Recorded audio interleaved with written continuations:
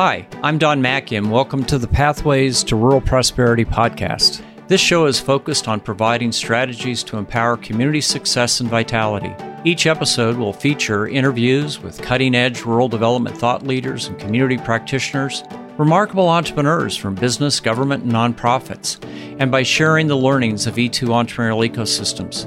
Connect with me, learn more about E2, and subscribe to this show at energizingentrepreneurs.org.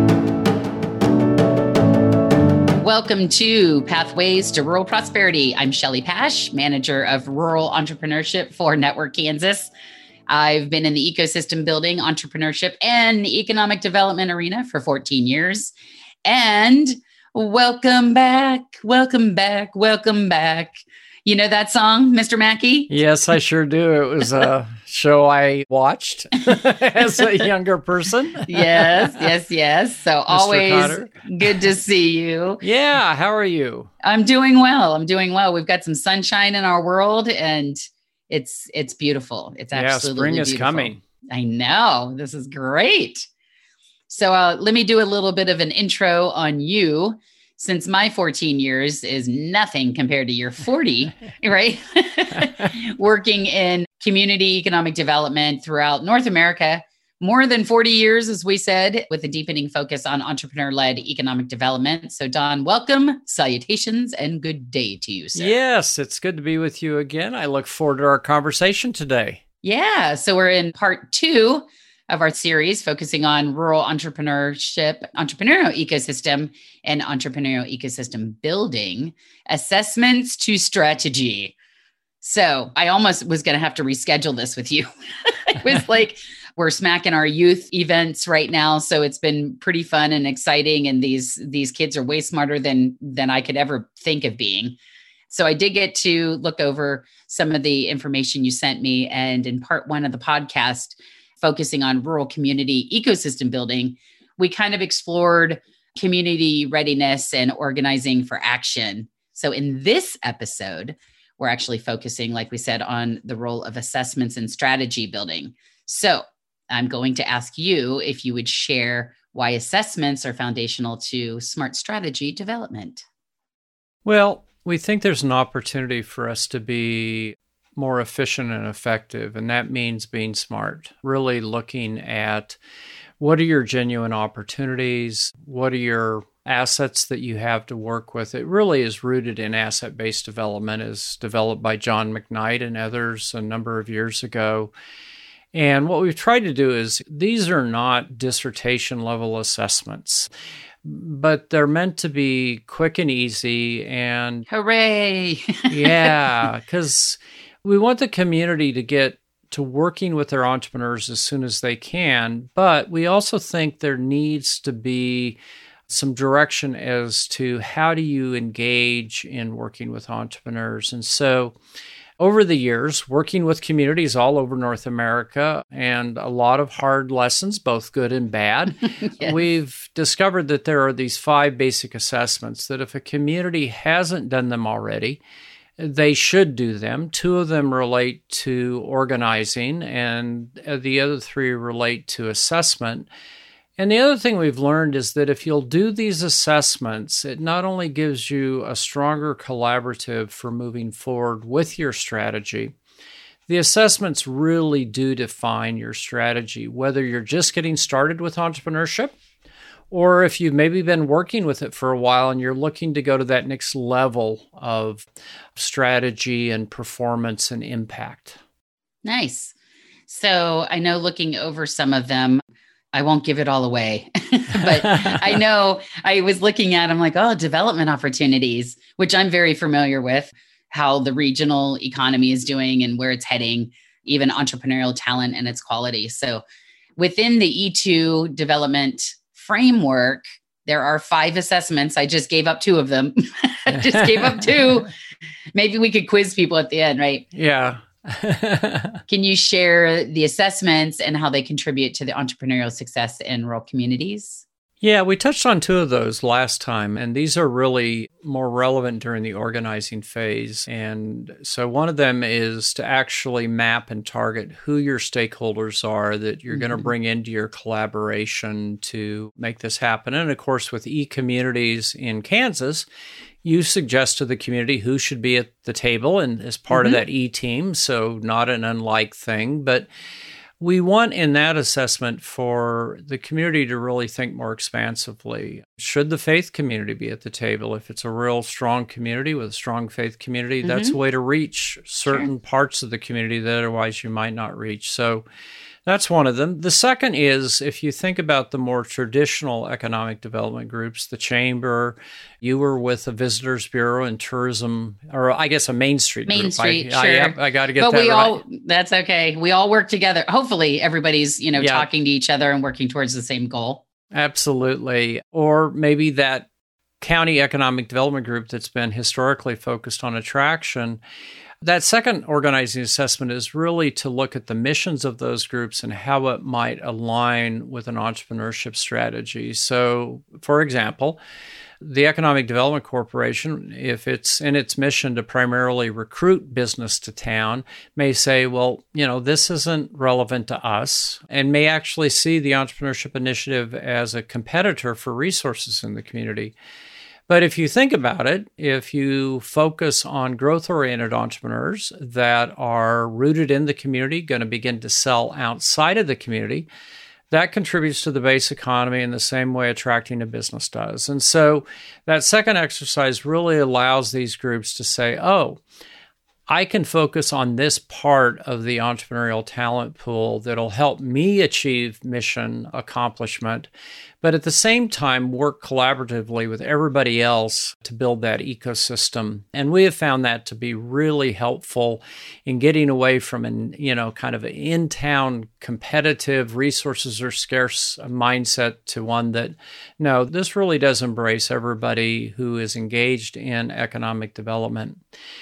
Then as we go to assessments in terms of strategy development, again, this has been a learning curve. Initially, we had a lot more, and we had too many. And so we backed away to those we felt are foundational. And so the first is the one you alluded to, and that is the development opportunities in the community. Every community has development opportunities. Maybe it's a great regional healthcare system, and how do you grow that out to create more impact? Or you've got a budding growth entrepreneur who's developed a new product or service. I think about, some of the growth entrepreneurs that have been part of your economic gardening program in Kansas, for example. Chris Gibbons and I were talking yesterday, and he mentioned the porch swing and the flags in Marysville. I'm getting him some more work soon, by the way. I have a community that was, and I'm like, this will be great. So yeah, that's awesome that you actually mentioned him. It reminds me that I have to get back in touch with that community. Yeah. Well, he's energized, ready to go. We had a great conversation yesterday. And so that becomes important because we want to stretch the community to think about both traditional and non-traditional entrepreneurial development opportunities. And as you know, we begin to talk about the role of commuters. We begin to talk about the role of retirees. These aren't traditional economic development targets in at least our part of the world, and yet they represent real paths forward to creating a more diverse and robust economy. The two core ones, and this goes to the fundamental essence of our E2 development framework, and that is, one is you've got to go out and identify the entrepreneurial talent you have. Absolutely you do. You don't know who's there. And it may not be as developed as it is in Silicon Valley, but it is there. Andy Stoll's comment, entrepreneurial talent is universal. Entrepreneurial ecosystems are not. I use that in some of my slideshows with a nice picture of Andy Stoll. Yeah. And it's so true. And so you got to work with the talent you have. And then the second is, as part of this equation of networking entrepreneurs to resources, what are the resources you have available? And I think in rural communities, we've got to be really creative. There's, of course, those small business development centers, which we use a lot of. They're a go-to resource. But there's also creative ways to help entrepreneurs. If you've got a local growth company and it's beginning to hire people and it needs help on human resource systems, chances are there's not anybody in the community that does that kind of consulting. You may have to go to, Wichita or Denver or someplace else to find that. But at the same time, you got a school district, probably have a hospital, and they've got a human resources person who kind of knows that stuff. Well, would they be willing to provide some of their time to help that entrepreneur at least understand the basics of the systems you need to become a larger employer? So, those three assessments, when you put them together, really give the community the building blocks to say, this is what our strategy should be, whether it's a startup strategy or that next stage strategy.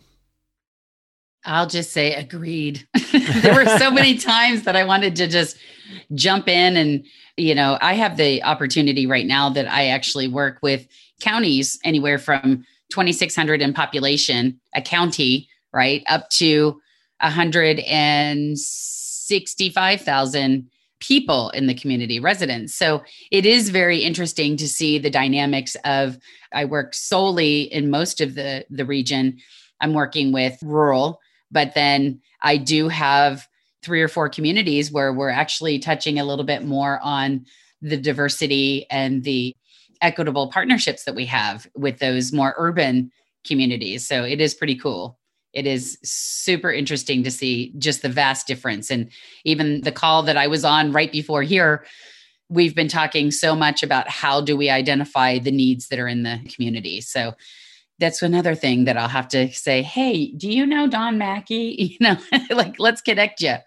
Well, and to your point, with the diversity of communities you're talking about, obviously that community with 160,000 plus versus the community of a couple of thousand, they're going to have a very different diversity of entrepreneurial talent. And so in that larger community, chances are you're going to need a much more sophisticated ecosystem because you've got a wider range of entrepreneurs that are at different stages of development. But you also have more capacity in the community to, address those different groups.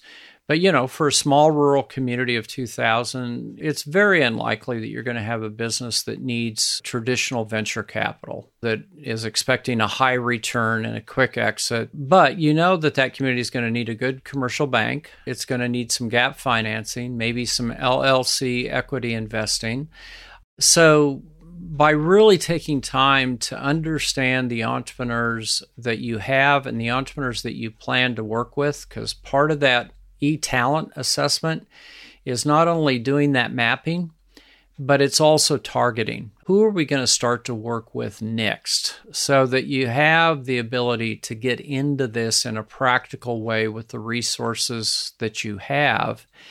And that makes it a lot simpler than to say, what are the ecosystem resources we need to have to support that kind of entrepreneur? Well, and making sure, like you said, having those stakeholders at the table. And, it is like the conversation I was just having and with the group this morning where, having the stakeholders at the table, but also making sure who's going to figure out the solutions for this and not just always talk about what the issues are at hand. And of course, it's issues to access to capital, oftentimes is what I'm hearing. So we can kind of tangent off several of these times, but I do have another question in my head. Yeah, go for it. So you mentioned 2 of the assessments are particularly important with entrepreneurial talent and development opportunities, which I do know a little bit about, which is really cool. So before I jump in with my understanding, research or story to divert us again, share more on what's involved with the development opportunity assessments and why they are so foundational. Well, yeah, and it comes back to this idea that you've got to build your ecosystem off of the assets you have. And of course, the most important asset is your entrepreneurial talent, but then the resources that you have or can access. If you're fortunate enough to be in a state like Kansas or Missouri or Iowa that has a SourceLink system, it's much easier to find the right resource at the right time at the right cost. But the development opportunity profile is really intended to say, where's your economy been and where's it headed? And what are the things that you could potentially develop around? And I'll use the example of retiring boomers because, as you know, with all the development opportunities profiles we've done for your communities, that typically pops up 1, 2, or 3. Yep. That's at least in the more rural communities. For sure. Yes. And people don't consider retirees a development strategy, but if you were in Arizona or Florida, you would have a very different mindset because that's been part of the engine that has driven growth in those two states as folks have, left the cold northern climes for the warmth of southern states. But nevertheless, not everybody's going south, and those places are filling up and they're becoming more expensive, and people are looking at a wider range of communities to settle. Not only the folks who are currently in your community that are not going to leave if you have the right amenities, but those that may have grown up in a rural area, gone to Kansas City, for example, with their career, and now in retirement, they're wanting to move back to a less congested place. Maybe they've got $1 million in real estate in Kansas City, and they can sell that, buy a property in a rural community for $150,000. Put some money into it and bank the difference for their retirement fund.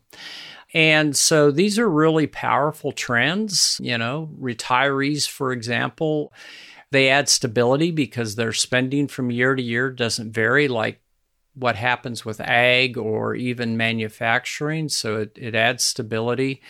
And we hope that the development opportunity profile begins to get folks to think about not only these traditional areas that they're familiar with, like Main Street and the capture of spending or supporting that growth entrepreneur, but also opportunities like retirees that could really benefit existing businesses. We were just having this conversation in Northwest Missouri where the local lumber store kind of serves as the concierge for retirees. So if you need a contractor, they'll suggest a contractor. They'll even kind of be the intermediary. If you need somebody to come in and do some work on the house, they'll help with that. Now, of course, they're hoping they're going to sell goods. All the lumber. And services that go with that. And their concierge should really consider getting tipped. Absolutely. That would be great. There's a whole nother niche there. And so, there's a whole set of entrepreneurial venture opportunities for existing businesses, but also for a whole set of new businesses, from healthcare to travel agents, transportation services, on through the gamut. And that's just one. So in our development opportunity profiles, we know at a minimum there are 10 distinct opportunities that most rural communities can tap into. And we hope that kind of puts a strategic edge on their thinking about how do we begin to build out these sectors of our economy that could really make it much more successful. That's a lot. I had other things that were popping into my mind when you were talking about baby boomers, the retirees and everything, where if I recall correctly, it was like 10,000 retirees a day. What a great area of focus for folks to be able to do that. And then I know with the pandemic future. Let's hope there's a future. I think there is. Yes, we're saying future. It's going to happen. It is. But even thinking about that paper, when we initially started talking about this now I'm going to try and remember where the increasing entrepreneurship with people being able to focus more on that, with culture and diversity, with rural remigration. And I'm going to forget the other one. What's the other one? It's outsourced and remote workers. Remote workers. That's what we're doing, right? Yeah. And this is huge because if you think about it, not everyone, but there's a lot of people who want a different lifestyle. So if you're right now in the Bay Area of California, where the I wish. median house price is $1.4 million for a pretty small property without a yard. Yep, I've been there. And if you're able to work remotely for Amazon or Google or one of those companies or one of their suppliers, but you can live over in the Central Valley where you can, for less than $300,000, you can buy a great house with a yard. Your kids can walk to school. That really changes the equation. People can begin to choose more where they want to live as long as there's good broadband. You got to have good broadband that can support smart devices, and you got to have a welcoming culture. But that's probably going to do more to diversify rural America's economy is all of these folks who live in our community who are working for employers all over the country, working in different sectors so that if one sector's down, you've got folks working in other parts of the economy that are up. And I think that's really exciting. It's hard to say that we've got these silver linings in the pandemic recession, but this is one of those that I think every indication is will accelerate and will be with us going forward. And communities just need to be ready for that. We certainly do. We certainly do. And being able to focus on those things is helpful. Very, very, very helpful. And getting these papers and trying to just, talk about it with some of my communities. And I know some of them will get it, some of them won't, and that's okay. It's just a matter of let's have a conversation and talk about it. So yeah, the development opportunities that you offer are fantastic. So, and they're very valuable.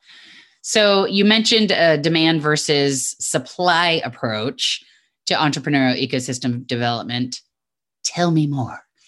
Well, this is such a practical but powerful issue. For most communities at any given point in time, Shelley, they only have so much bandwidth. They only have so many resources. And, in rural America, we tend to look at what one community's done and say, gosh, we should have that. So one community's put in co-working spaces or an incubator, and we go, well, if we could only get that, everything would be fine. And maybe that would be a good solution.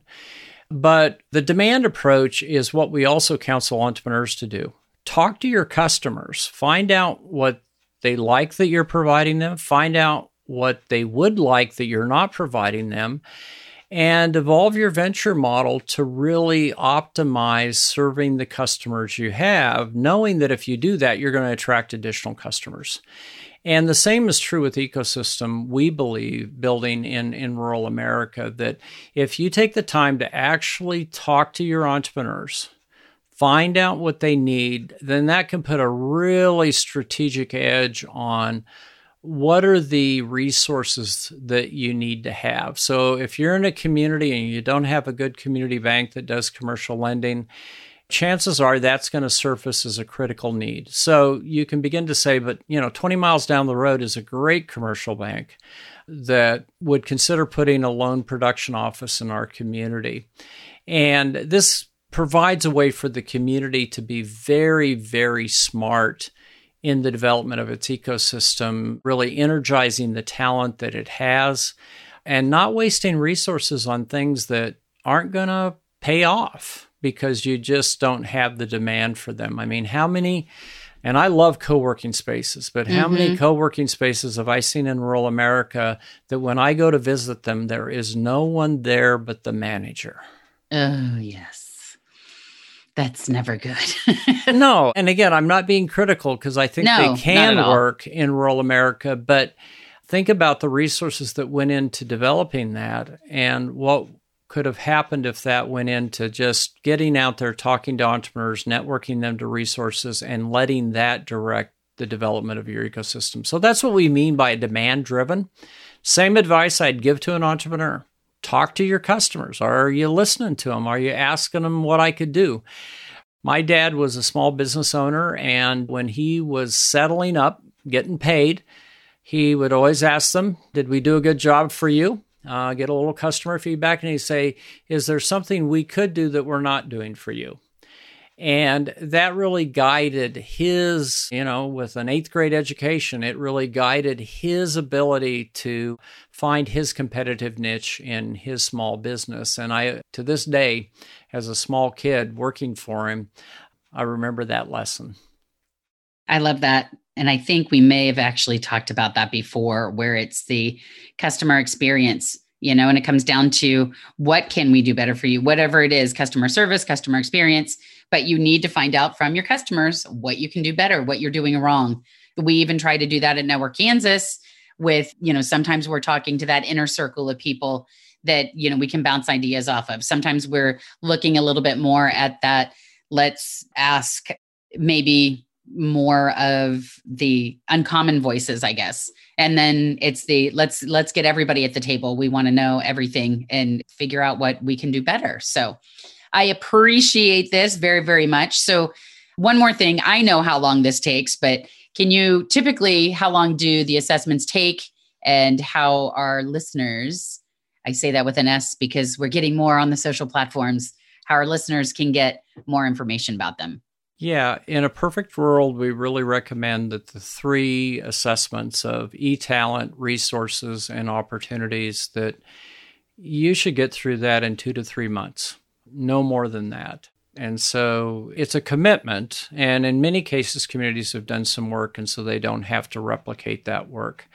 So that's how long it takes. Because again, we want to get those communities working with their entrepreneurs as soon as they can once they make that commitment. In terms of some additional resources, as part of this podcast, we're going to be sharing our overarching E2 University Resources Guide, but we're also going to be sharing our E2 Assessments to Strategy Guide, which will just give people a lot more granular information about why are these important, how do you use them, illustrations of them. And of course, Shelley, folks can go to our website at energizingentrepreneurs.org for more resources. We always recommend that that's the first stop. That's where you can find information on our E2 practitioners. It's like a one-stop shop. Well, that's what Anne's tried to do. And I know. She's doing a great job. And you can join our National Practitioners Network. You can sign up for our newsletter. And also you can pick your favorite platform for subscribing to Rural Prosperity Podcast. And, all of these things are free. And so we put them in the public domain to really advance the movement of rural entrepreneurship in America. Fabulous. Thank you so much. Always a pleasure to chat with you and learn even more.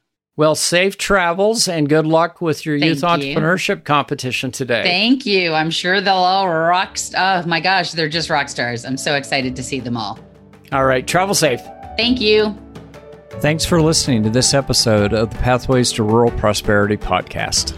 Head on over to energizingentrepreneurs.org, where you can subscribe to this podcast and tap into more than 25 years of field experience from E2 entrepreneurial ecosystems. I'm Don Mackey, and I'll see you next time on Pathways to Rural Prosperity podcast.